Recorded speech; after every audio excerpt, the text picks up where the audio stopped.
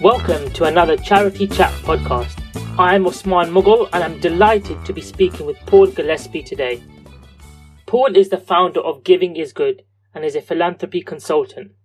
He has previously held senior roles at a number of organisations, including WizKids and Comic Relief.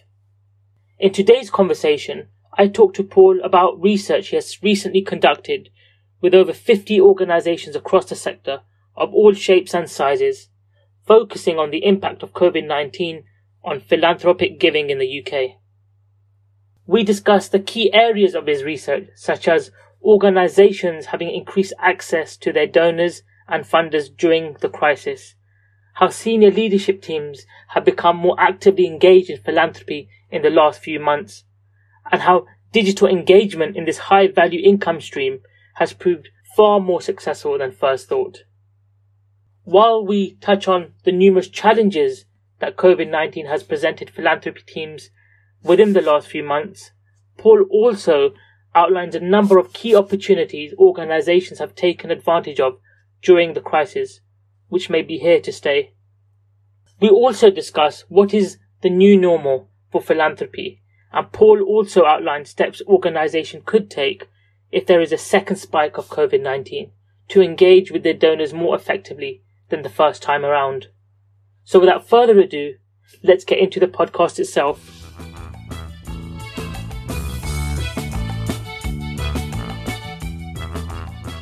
Today I'm delighted to be joined by Paul Gillespie. He is the founder of Giving is Good. Welcome to the podcast, Paul. Thank you, Usman. Absolutely delighted to be on it. Thank you very much. It's a pleasure to have you on, Paul, and I'm really looking forward to this conversation, particularly as I'm a philanthropy fundraiser myself. So before we get into the research findings that you have been working on for the last couple of months since the outbreak of COVID-19 and working with organizations to pull together that research, what I thought would be a good start is for our audience to get to know you a little bit more. So I wondered whether you can just give us a brief overview of your career, including the key roles and responsibilities that you've held prior to your current role as founder of Giving is Good. And then perhaps we can launch into what really attracted you to the non-for-profit sector and particularly specializing in philanthropy fundraising. Sure, absolutely. Thank you. Well, in terms of my career, I can't quite believe I've now been working for more than 30 years. It's been a great journey so far. When I look at it in terms of three lives or three phases: corporate, not-for-profit, and, as you say, latterly, consultancy. After studying philosophy and ethics at university, I then went into the corporate world, so my first life. I worked for Procter & Gamble and then Bristol Myers Squibb in their marketing and sales division. For me, it was an incredible grounding in general management. And to be honest, I loved it.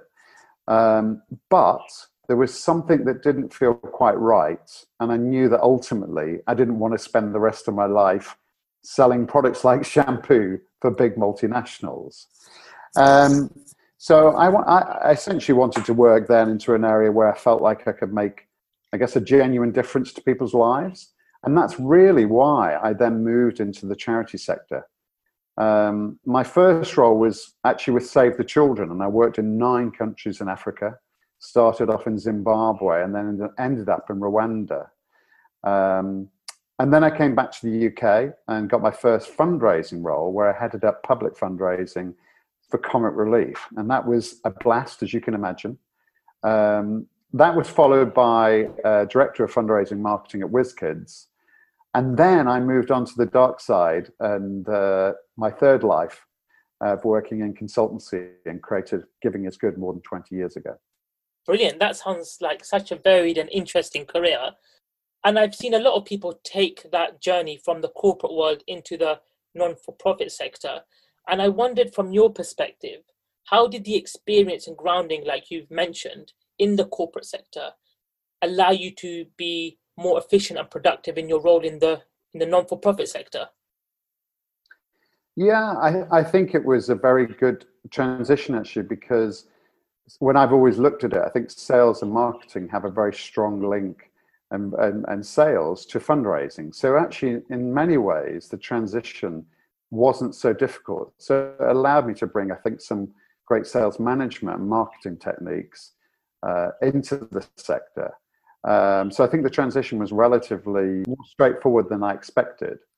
In terms of actually just coming back to when you said what attracted me to the not-for-profit sector, which is links into that, I think I wanted to use those skills, which I just mentioned, for good. I guess I had a real passion inside myself, really, to drive a life which was all about creating positive social change rather than making money.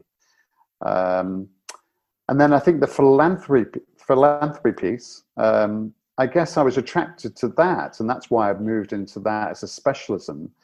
I think I've always been drawn to high-value fundraising, and especially philanthropy more recently, because I think I've seen in the scale of the opportunity compared to, I think, lots of other fundraising streams, and I think it links into some of the strengths and skills I have as well.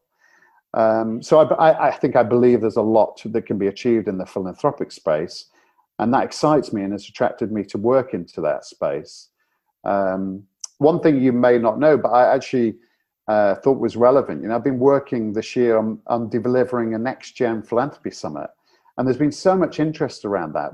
It's with philanthropists, but it'll probably go now into 2021. But I'll keep you posted, because we've got some extraordinary people linked up, from Bob Geldof through to Bill Gates, to do keynotes. So that should be something in 2021. It was hopefully going to be this year, but COVID got in the way a little bit.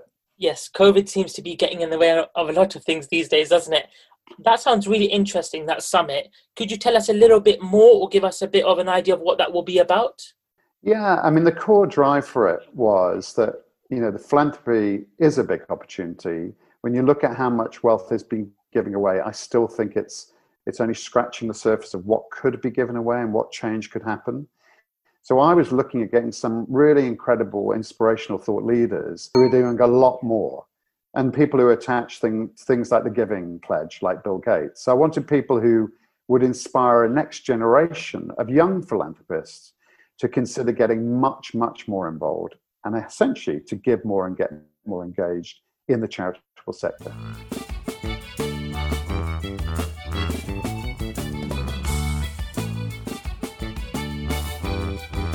And I'd like to touch on something that you mentioned a little bit earlier around the importance of philanthropy and the fact that it can make transformational change. And it's something that attracted me to philanthropy as well. I come from a trust and foundations background, and I moved more recently into a trust and foundation / major donor. I think that sort of philanthropy is one that can create transformational change, bringing in not only significant sums of money, but with networks and philanthropists who can not only give their money, but can give their expertise as well. So the combination of the two is a really attractive offer as a career. Shall we now touch on... Couldn't agree with you more. Yeah, absolutely, Paul. Yeah. Shall we move now to the research findings that you've been currently working on and are soon publishing? As we know, the global pandemic has been around for around 5 months now and has impacted every section of society. But it has also impacted philanthropic fundraising in the UK and for potentially many months and years to come. What I wanted to get a steer from you, first of all, before we launch into the different findings, is what was the particular aim of the research? Because there is other research out there at the moment. And what is a methodology used to bring all of these findings together? Yeah, thank you. I mean, I think what I was seeing, it was clear that, the fundraising sector as a whole has been significantly hit by COVID, as we know. And we know it's going to be 25% plus down this year. But what I was being fed back to me by clients who were philanthropy fundraisers was they didn't feel like they had enough knowledge on what was the sector looking like. What was the impact on philanthropy fundraising in the UK at this moment in time?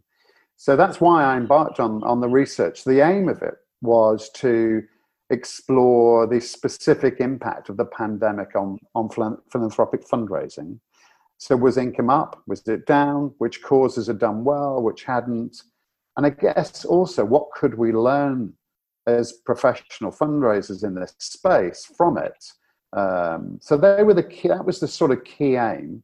The methodology, I mean, it was straightforward. It was really doing qualitative interviews, half an hour to 40 minutes, structured over Zoom predominantly, with different charities of different sizes and cause areas to get a representative base. And I managed to do 53 interviews across a couple of months, which was a huge amount of fun and highly interesting and also insightful in terms of how different the impact of COVID was to those organizations. From those conversations, what were the main learnings? So you mentioned the impacts on different causes. So what did you find? Did you feel that particular causes were hit more than others and were adversely affected? What was the split between the small, medium and larger size charities in terms of how they could absorb certain external shocks to their organization? Now that the emergency phase has died down a little, what does the next 6 and 12 months look like? As you can imagine, probably very uncertain, but what are clients and organizations feeding back to you in terms of their understandings of it? Well, I think first of all, overall, and looking at all of those findings and amalgamating those together, the average income was up, philanthropic fundraising income was up 20.9%. So almost 21% across the 3 months from March through to end of May. And that was comparing year on year. So obviously this was also, and I think this is important to state, at a time when teams were operating at roughly 50% capacity, because most philanthropic teams, the people I spoke to, half of the teams were being furloughed. So it was quite interesting to see that increase overall when there was that many people obviously on furlough. I have to say a lot of respect to those fundraisers who were working unbelievably. I know you were one of those, Osman, unbelievably hard and tirelessly to ensure that sort of income was delivered, which was hats off to you. I think just to build on to your then other questions, there's no doubt about it. Some causes absolutely did fare better than others. Those that had a direct link to the crisis, and I'm talking charities that are frontline, social care, homelessness, particularly health charities and medical charities, did particularly well. And in some cases, particularly with those health charities, a number of them, and there's some big charities here, their income doubled in that period. Even one of them tripled in that period. So I think there's been big success from those sort of causes. In contrast, though, research charities, their income was down overall across the piece between 10 and 15%. The small, big thing's really interesting. To be honest, there was not really a big trend here. The real trend was around the cause area. So it wasn't about whether you were big or small, it was really to do with whether you were a frontline charity. Could you connect your cause to COVID? Could you make it relevant in the emergency? Or, which was harder obviously for research charities and also animal charities, how could you make yourself more relevant? It wasn't actually, interestingly, about that small versus big.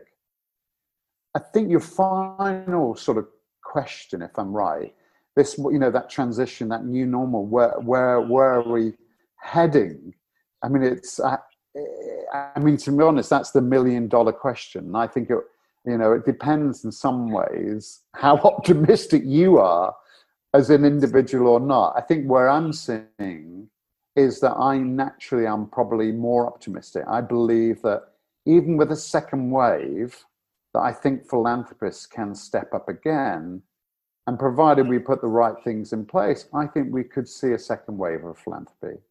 On my more pessimistic days, the income's been lifted because of obviously people bringing their gifts forward. But the truth is, I think only Only time will tell, to be honest, Usman.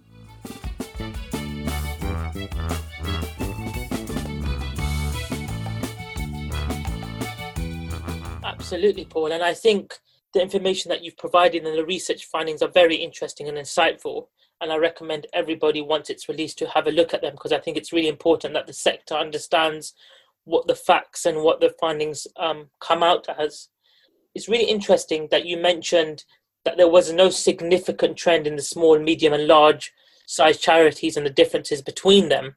Because what we've been hearing on the third sector, civil society, etc., are that the smaller organizations are finding it more problematic and challenging in overcoming the COVID-19 crisis, partly because they may not have the reserves or the financial clout to do so. So that's where I wanted to delve in a little bit further and evaluate some of these points that you've raised. Obviously, COVID-19 has been challenging, and we don't know whether there is going to be a second spike or not.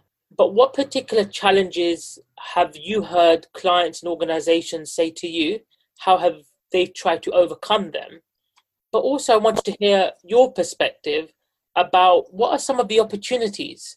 Because in this time of COVID-19, we can become a bit pessimistic and negative. But what are some of the opportunities that you found that people are latching onto, whether it be the organizations or even the philanthropists, funders that they're working with?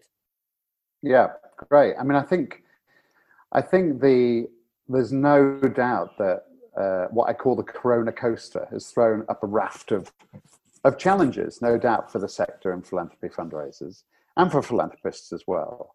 But there are opportunities, and I'll touch on that later. I think some of the themes, some of the big ones that have come out in terms of some of the challenges, I think I've touched on capacity. You know, as I say, 50% of, and it's a real issue, 50% of teams are furloughed. But in some cases, some of my clients, which had teams of 4 or 5, ended up only having one person actually working in the team.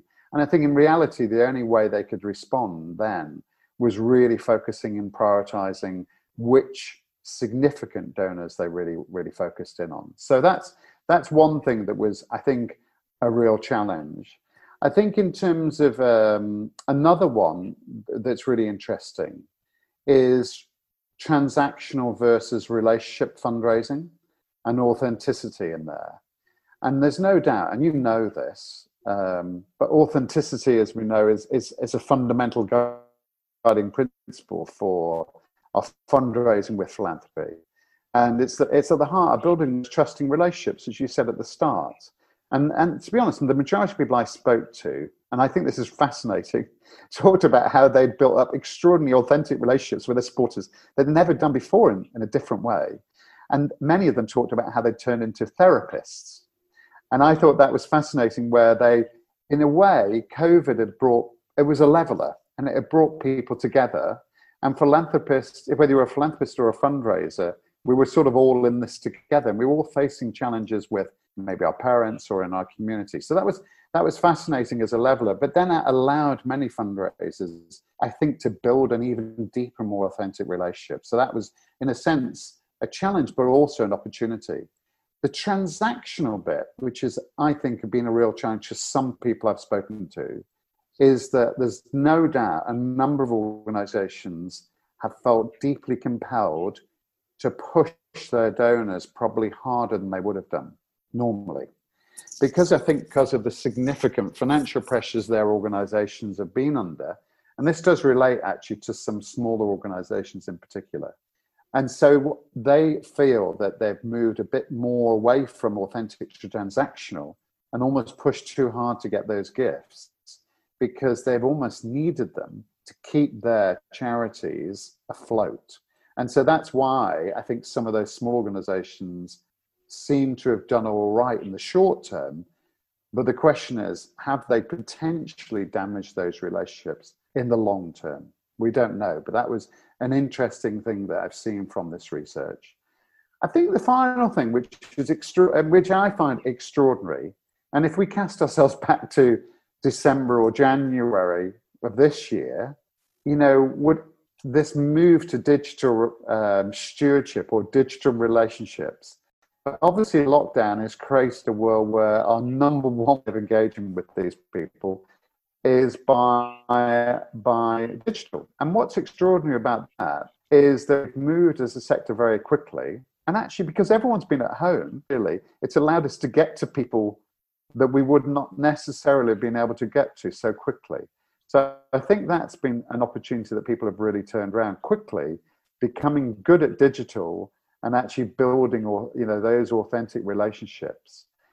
And I think my final point on that, which is again is that move towards CEOs doing one-to-ones with donors they may not have spoken to for a while, and those being set up. But I think the big thing that's really come through is how successful webinars have been, whether you call them webinars or not, but gatherings of senior people. And in fact, the conversion rate I've seen is 2-to-1 in terms of invites to turning up. And more than half of those webinars have delivered income as well. And some significant income. I think 500,000 was the highest that I'd seen come on the back of one, which I think is extraordinary. So I think thinking about looking ahead and some of the challenges in the coming months, I think there are a number of concerns that have been played back to me in this research and through clients. And I mean, really, how do we transition to business as usual? What is business as usual? What's the new normal? And there's a lot of uncertainty around that. I think the other thing is, how do we build a pipeline of new prospects? And how can you forecast and plan for the future? Absolutely, Paul. And what you've touched on in terms of the opportunities and challenges that COVID-19 has presented us is really important, particularly when you talk about the importance of digital. And I think that is here to stay. When you talk about webinars and the engagement of senior leadership to ensure that they are playing an active role in bringing donors on board, but then also some of the challenges that you've just mentioned, building up that all-important portfolio, because if you don't build up the portfolio in the next 6 and 12 months, that is naturally going to hit income in the next few years as well. So it's a very interesting point. But as we all know, we've never been through a global pandemic like COVID-19 before. So nobody knows the answers. We're in uncertain territory at the moment.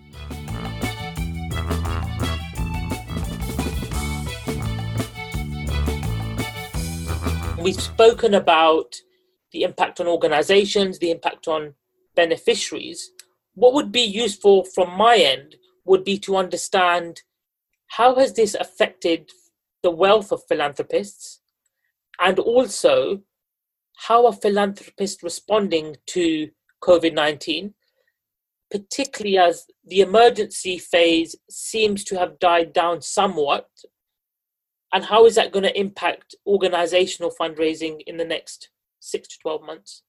I've got some views on it. I don't know all the answers on that. But I think from my experience, and I think, as you know, I work and advise a number of philanthropists as well. So I've been working closely with people who are working with charities and other people giving money out. So I'm very close to how they feel about now what it was when it first kicked off, and what the future potentially looks like. And it, to be honest, the picture, I mean, it is to be very varied. I mean, I think there's a real mix about some philanthropists. At first, I was actually really worried that the philanthropists were not stepping up quickly enough to deliver cash to charities who needed it now. That was my first initial feeling.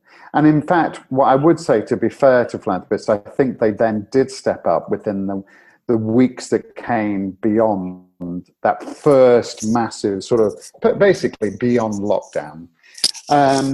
What is interesting, though, is actually the vast majority of what I'd call the ultra rich, so that sort of 30 million plus category, the vast majority of those have actually become more wealthy during this crisis.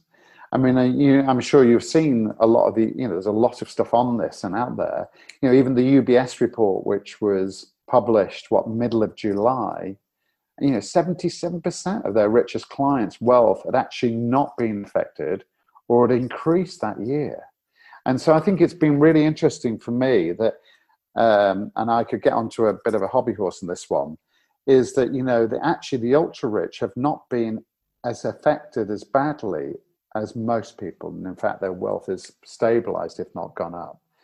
I think also what's interesting, I think when it first happened, the stock market and investments and other things just went into complete freefall.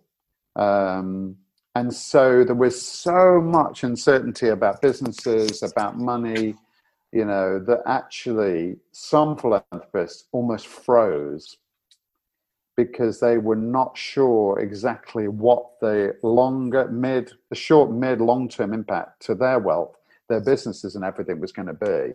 What I would say, and spoken to 3 philanthropists today, what has happened since the middle of March through now to early August is, the markets have come back very strong. There's still clearly a way to go. But actually, I still believe, and this is probably my more optimistic head, that philanthropists are genuinely very well positioned to help us moving forward. But we need to get a number of things right to make sure we can unlock the level of income and the money they have available to us. So I think, what does the next 6 to 12 months look like? Well, I don't 100% know, and no one obviously does. And it will depend on, if there is a second wave and it hits us really hard again, I think there will be an opportunity to go back and, ask for more money, look for different ways to engage those philanthropists. But I think we have to look at different ways and be canny about how we can secure that income going forward. I believe that money's there. That's what I'm saying.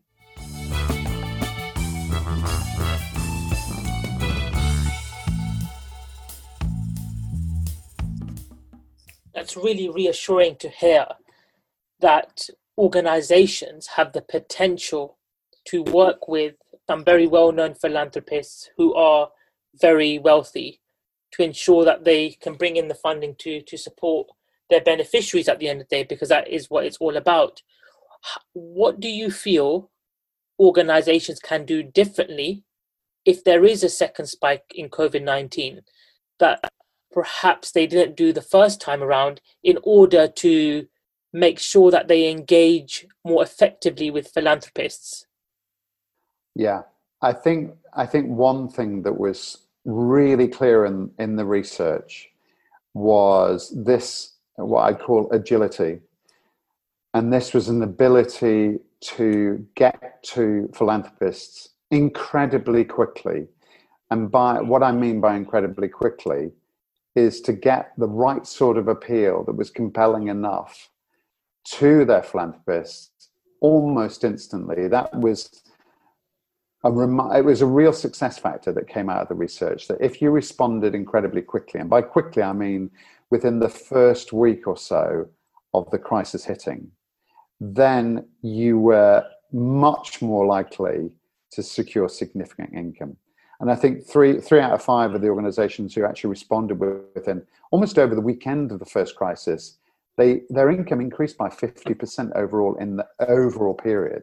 And I think there was something about that getting in there. It's almost first to market. I know when it comes to second time round and a second wave, it is, I guess, different, because it's not about necessarily being first to market, but I think it's about positioning the impact it's having to your organization and being really crystal clear on how tough that impact has been and is being, and that how tough the second wave, if there is one, is having on your organization. But I think it's about agility, quickly getting that proposition to your donors if that happens. That's really useful advice. Thank you, Paul.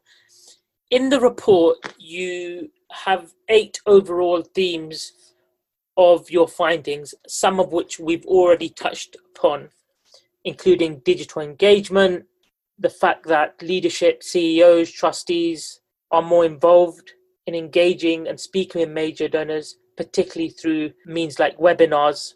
We've just spoken about agility and access to major donors and having those conversations more openly given the emergency need for them.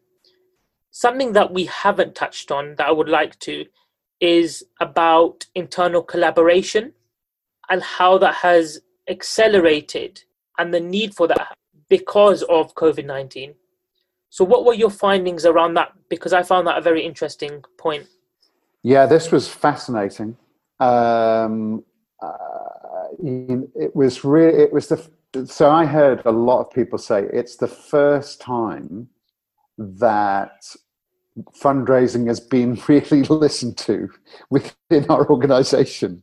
Now, I know that's not the case for all organizations, but a lot of people said the way that services and fundraising work hand in hand, we've never, ever seen anything like it before. One organization said normally for us to create an appeal or a proposition, and working with services and fundraising hand in hand to do that typically takes us 12 months, 6 to 12 months to do that. What I was played back to me, and again by many organizations, were we were creating extraordinarily powerful appeals and microsites and what impact this would create, and et cetera, with our services team in a matter of days. One major household name said in 3 days, we spent literally 3 days as a team, one team. It was like fundraising, services, communications. We literally sat down together and bottomed out the most powerful proposition we'd ever done for our organization. And we did that in the space of hours. And it wasn't about getting it absolutely perfect. It was about getting it 95% of the way there, but getting something to our donors and supporters quickly, but working in collaboration to ensure we did this. I mean, probably the phrase I heard more than anything was with the sense that we've never experienced a time when there'd been more internal collaboration to create something, to make sure we could create change. I found that deeply fascinating. At the same time, though, I did speak to some of these organizations. I don't know why I'm not laughing, but it's irony in a way. And I spoke to them a month or two later, and they said, already things are slipping back to what they used to be like, where there's a sort of more silo feeling, and actually getting the right proposition now is taking longer. So it was almost interesting. All hands were on deck when COVID hit. Everyone felt they were in the same place, and everyone recognized the need to collaborate. I think what we have to, as a sector, learn in this, not just philanthropic fundraisers, is we can work much more with more agility. We can collaborate stronger. We can work really quickly and more dynamically. So I just hope that's not lost.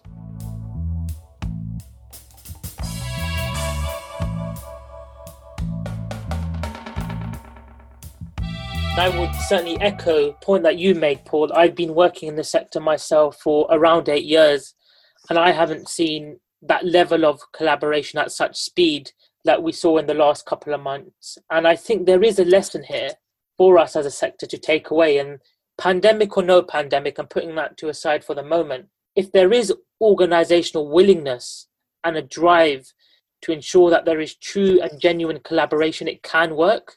And all departments need to work collaboratively together to ensure that we are there and we most effectively serve our beneficiaries, because that's the end point. Despite whatever the journey is, the end point is that our beneficiaries are provided with the most effective programs available to them. So there's certainly a lesson in there for us as a sector to take away. Absolutely. And it's good to hear that from you. I think it's absolutely a lesson for the sector to take away. I think there were this came through with access is the theme. This came through in every conversation. So it was such a strong theme. And I think it's a real learning, again, for an opportunity for the sector, that this ability to access major donors was extraordinary. You know, as I said earlier, everyone was at home and people were willing to take half an hour Zoom conversations. And some people, it can be very difficult to get to some major donors. And those supporters, key supporters, made the time. I think there were some great quotes in the sector and some great quotes in the research.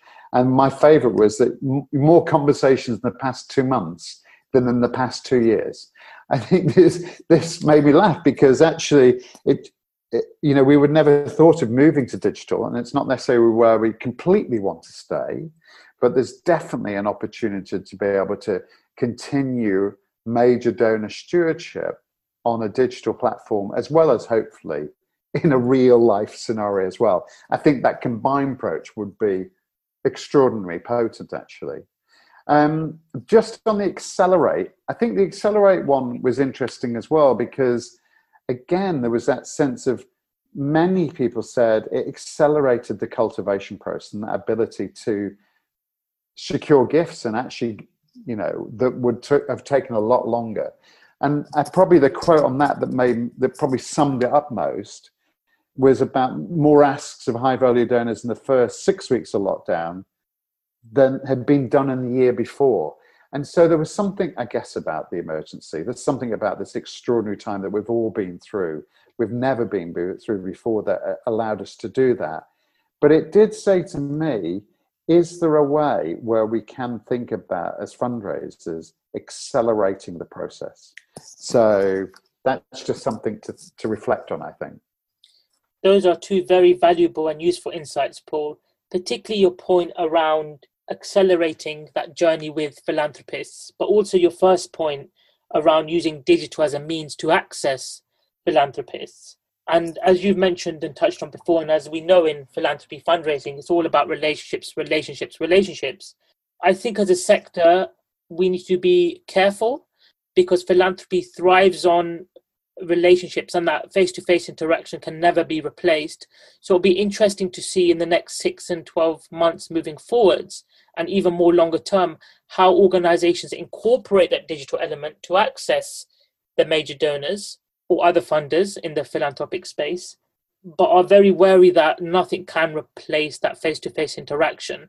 And I'm just conscious that we don't want to, just because we've had to deal with the digital element for the last few months, we don't continue that in its entirety. As long as it's, you know, as long as it's safe to meet people face to face, we do so. I just wanted to know your thoughts on that. Well, you know what, to be honest, I think you've summed it up brilliantly. I think at the end of the day, nothing does ultimately replace face to face. I mean, I think digital for me is a sort of, in a way, it's been a bonus. It could be something that supplements and supports our incredible work with philanthropists. There's no doubt about that. But at the end of the day, to nurture our relationships in the best way possible, face to face, I genuinely can't believe will be replaced. The other thing is, as you know, to build that pipeline and co-relationships, or people we're trying to engage into the organizations, it's very hard to start the sort of digital relationship cold. And it is, you know, that sort of, you can move it to that to a degree if you have a relationship, but if you haven't, it's much harder. And that does worry me, that if we can't go out, or people don't want to meet and go to this digital world, that will have an impact that could be negative, particularly on trying to attract new donors to our supporters. Certainly. And you make a really good point about engaging cold prospects face to face. And I think what this pandemic has taught us is the value of our current and warm supporters.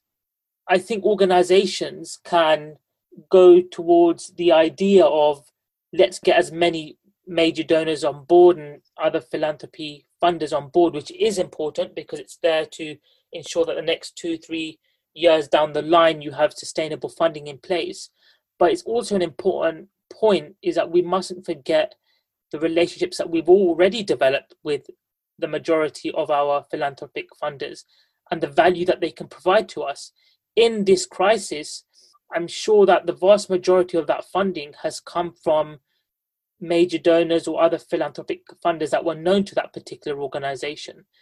And I know from the research that, organizations haven't been particularly successful in getting a significant amount or transformational amounts of funding from cold donors. So it's just an important way in which we frame the discussion. And yes, cold donors are important because we always want to cultivate new opportunities, but we mustn't forget the important value that warm donors bring to the organization as well.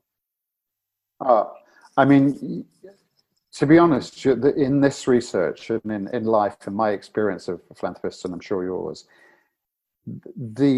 your warm supporters are gold dust. I mean, they have delivered virtually all of this growth that we've seen, and they have been extraordinary. And to be honest, what it says to me is we cannot, and we know this, we cannot thank those sort of people enough in some ways. But they have been worth their weight in gold, literally. So no, I agree with you wholeheartedly. For some organizations, it's really made them know who are their real supporters. And so there are people who they've thought would step up and were getting close to being, significant contributors to their programs. And they haven't stepped up. And so I think some organizations have said to me, we now know who are, almost it's showing true colors, who are the people we have to really focus on, reprioritize efforts moving forward. So I think that's been quite interesting. It's sort of like, it's almost like it's shown who are the absolute true supporters of an organization. And some people have fallen by the wayside. So I think that's allowed certain organizations to reprioritize, I think, their donor pool as well.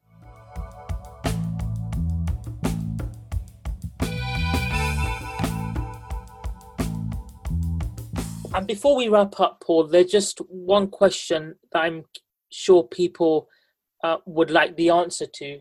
We've discussed this report in some level of detail, but where can people find out more about the report and the findings of this research that you've done? Yeah, well, I mean, you are the first person to get the sort of like the insider headlines. And of course, I wanted to come to you first, Usman, and your amazing podcast. You're privileged.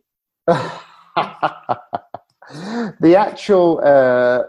So the final report and all the findings won't be pulled together until the end of this month, so the end of August, and they'll be, I'm sure, available via my website, LinkedIn, TradePest, and I think that you are going to also have links out there as well, aren't you? As well, so I think there'll be a number of ways people can access it, but it will be completed and available to the sector by the end of August. Thank you, Paul. It's been an absolute pleasure to have you on, not only to understand the insights and the useful learnings from the report that will be published later on this year, but really to see your passion and energy for the sector. And just thank you for the amazing work that you're doing in a consultancy role, whereby you're working with some really big names, leading charities, and you're providing support to them to ensure that as a sector we are more effective at serving the beneficiaries that we are here to serve. So I would just like to thank you very much for your time. Really appreciate having you on, and I'm sure we'll do a podcast very soon about the future of philanthropy, perhaps the start of next year. That would be wonderful. And can I also say, Matt, thank you so much for getting me involved. It's been an honor to be involved and to do this interview. Let's just keep calm and carry on fundraising. That's my motto. We will work our way through it. We'll come out of this stronger. That's what I believe. We will come out stronger. Thank you very much, Paul.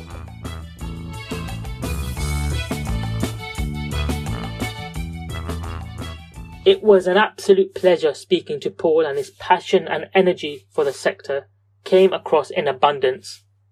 There were a number of topics that we discussed in today's conversation, but my main takeaways were, firstly, COVID-19 was a leveller, where everyone was in a similar situation, and therefore it allowed for more authentic, direct, and fruitful conversations with donors over a shorter period of time. Paul mentioned that one organisation he spoke to said there had been more conversations in the last 2 months than in the last 2 years. Secondly, some organisations who first responded to COVID-19 after lockdown saw their income increase over 50% compared to the same time last year. If there is a second wave, it is important that organisations are crystal clear about the impact that they will have on beneficiaries and what will happen if support is not provided. And thirdly, across the board, shortly after lockdown, organisations found that different departments collaborated in a way which they had not seen before, working to get emergency funds and appeals out in just a couple of days. The main challenge organisations are facing now is preparing for the new normal and building a pipeline of prospects. At some point, they may no longer be able to turn to the same funders as before and will need to seek other avenues for further funding. And this is not helped by an uncertain future with a potential second wave. We at Charity Chat would like to thank the thousands of employees and volunteers within the sector that are continuing to serve their beneficiaries. Thank you for listening, and that leaves me to thank our corporate sponsors: Giant Squid Audio Lab, sponsoring our podcast kit; Magda Axamit for our website design; RR Photography for our pro bono images; and Forester Fools, who have been playing throughout and are playing us out now.